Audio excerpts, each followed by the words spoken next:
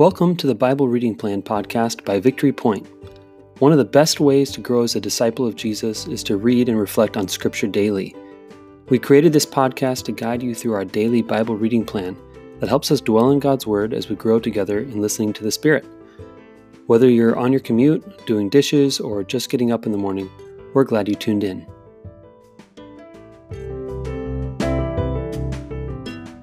Dwight, I'm really happy to be doing this with you. Thanks, Brandon. This is the Bible Reading Plan podcast, and what we do is we look at the Bible reading plan for this week, and we'll just read through these different passages and get to reflect on them together and just wonder. I mean, we had the option of, all right, I'm going to distill each of these scriptures into like one or two points, and we'll just walk through the key points that you need to know about these scriptures. We could do that, and that would not be bad, but I really love entering into these scriptures with just some curiosity and openness to go, what's going to come up in the conversation, and invite other people into that, to know that we come from many different, contexts and perspectives into the scriptures, and there's room at the table to talk about what they mean and to be challenged by them and engage with them. So that's kind of what I'm hoping for our conversations this week. So if you're tuning in, we're going to be kind of dropping these episodes throughout the week. Looking at today, we're going to be looking at Genesis, and then tomorrow it's going to be Psalm 32, and then Wednesday is Psalm 51. Thursday is going to be Romans 5. Friday is going to be Matthew 4, and then Saturday is going to be Matthew 18. And for some people who, I'm aware that we made an announcement yesterday about Bible Reading Plan podcast and invited some people into it. So some people might be new to the podcast. That might be their first episode. And some of these scriptures might seem kind of random. Why are we reading from Genesis and then Psalms and then Romans and then Matthew? The Bible Reading Plan follows a church calendar, and right now we're at the end of Epiphany, at the beginning of, this week we're going to be going into Lent. So we'll see kind of a shift happen as we move into Lent. And these scriptures all share common themes. And so I'm really excited to see how in our conversations those themes begin to play out. Because as I read these scripture passages against each other, I'm learning, they speak to each other and they echo back and forth. And I see things and I learn things. I hear things that I never would have heard otherwise from these passages. Right. So that's kind of what I'm looking forward to. So Dwight Beal, thanks for being part of this. And you're welcome, Brendan McClanahan. You ready to dive in? Hey, before we dive into the scriptures, I thought it'd be great it's a great opportunity to talk about the worship night, Night of Worship, which is in a little over a month from when these podcast episodes are going to be going out. Do you want to just talk about when that is and what you're hoping? Yeah, you prayers bet. For the night? So there are 5 or 4 months this year that have fifth Sundays. A little confusing. 4 months with fifth Sundays. The first one is March. So on March 29, we'll have our first worship night of the year, and we're going to have a worship night each of the fifth Sundays. So one will be in March, one will be in May, one in August, and one in November. So March 29, I don't know, if you happened to be at our worship night last April, I think it was April 14. That sounds right. Yep, we had a fundraising meal for Jillian Doctor before she headed out to Lesotho, Africa, and then we all kind of funneled into the sanctuary, and we spent another hour and a half or so just worshiping together, and it'll be similar to that. We're just going to have a time to linger in God's presence and to intermingle worship and prayer and intercession and just really enjoy time with God through worshiping through song. And I would definitely invite you to come. And I think it's going to be an opportunity to just really connect with God and connect with each other. So March 29. What time? Sunday night. Probably 6. 6? Yeah. All right, 6 to 8 maybe? Yeah, 6 to 8. Yeah. Okay, cool. I can tell you're really excited about it. And I know that you love this kind of stuff. It's good, even just for the worship team to be gelling and growing, but what a great opportunity for our whole church to be growing in our worship language. It seems like that's something you're really trying to invest in is how do we grow together as worshipers, and nights like this really help bring that out. Yeah.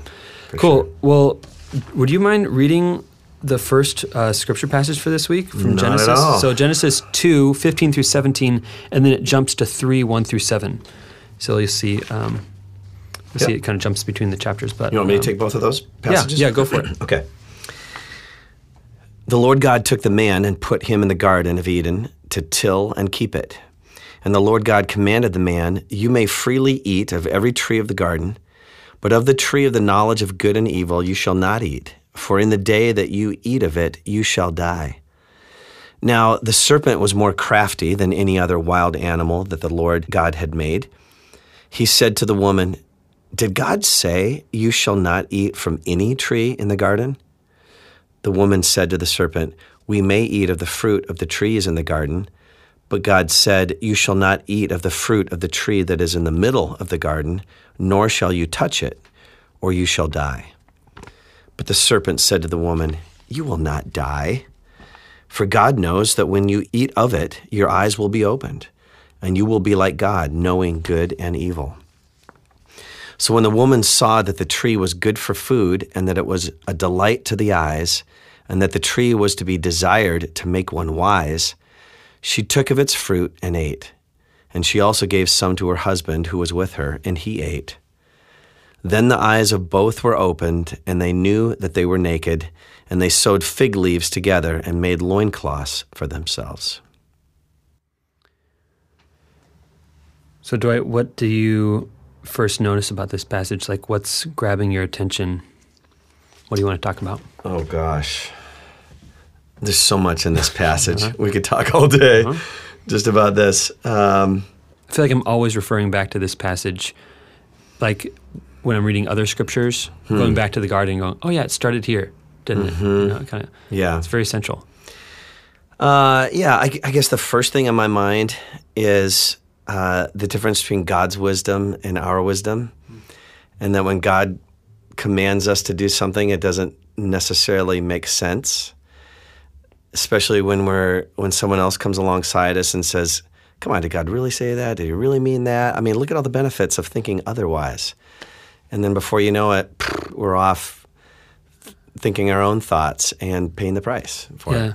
How easy it is for the truth to be subtly twisted enough. The serpent isn't outright lying. The serpent's like twisting the truth just a little bit, enough to get the attention of Eve, and then to get her to do something different, to get her to change her behavior, and ultimately to change her desire. That's the word that stuck out to me, was the word desire, when it says, so when the woman saw that the tree was good for food, and that it was a delight to the eyes, and that the tree was to be desired to make one wise, she took of its fruit and ate. It's like she didn't see how desirous it was before the serpent kind of like lured her toward it. And we're entering into the season of Lent. Lent, for me, has a lot to do with desire. We talk about the 40 days of Jesus in the wilderness, which is going to be later this week in our scriptures.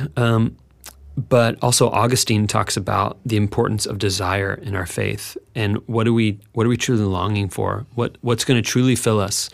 And we're designed for our hearts to be desirous of God.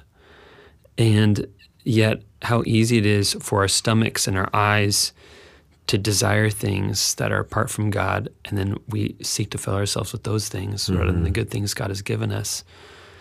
How easy it is for our hearts, for our stomachs, for our eyes to go in opposite places from where God intended them to go. Yeah, hungering for God is almost a foreign concept to us when we're satisfied with everything else.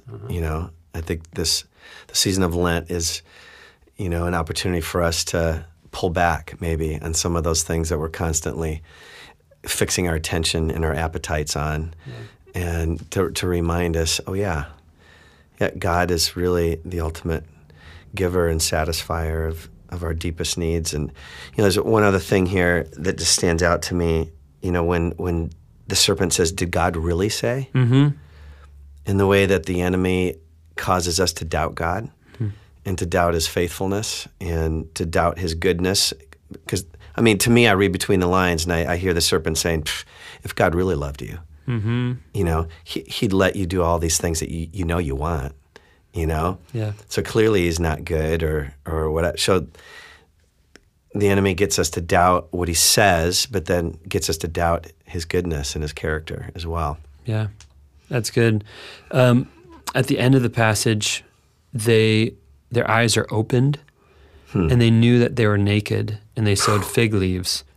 Just like they didn't see how desirous the tree was until the serpent pointed out.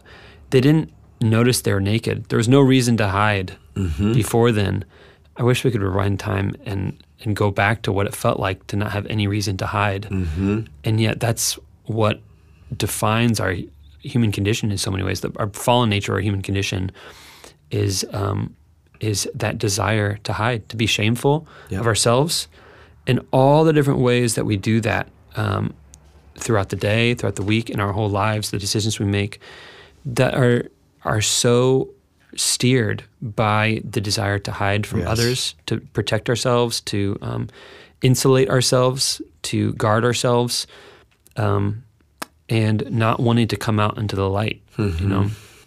So that's a theme that I think is cool to pick up throughout the week. But I think that's enough for today. Let's start thinking about tomorrow. Tomorrow is Psalm 32. So thanks for joining us today, and tune in tomorrow morning on Tuesday to we're going to talk about Psalm 32. Sounds good. Talk to you later. Thanks for listening to the Bible Reading Plan podcast. If you have any reflections on the scripture we just read, please click the link in the show notes to leave us a voice message. We'd love to hear from you. Let me send you on your way with a blessing. The Lord bless you and keep you. The Lord make his face to shine upon you and be gracious to you. The Lord lift up the light of his countenance upon you and give you his peace.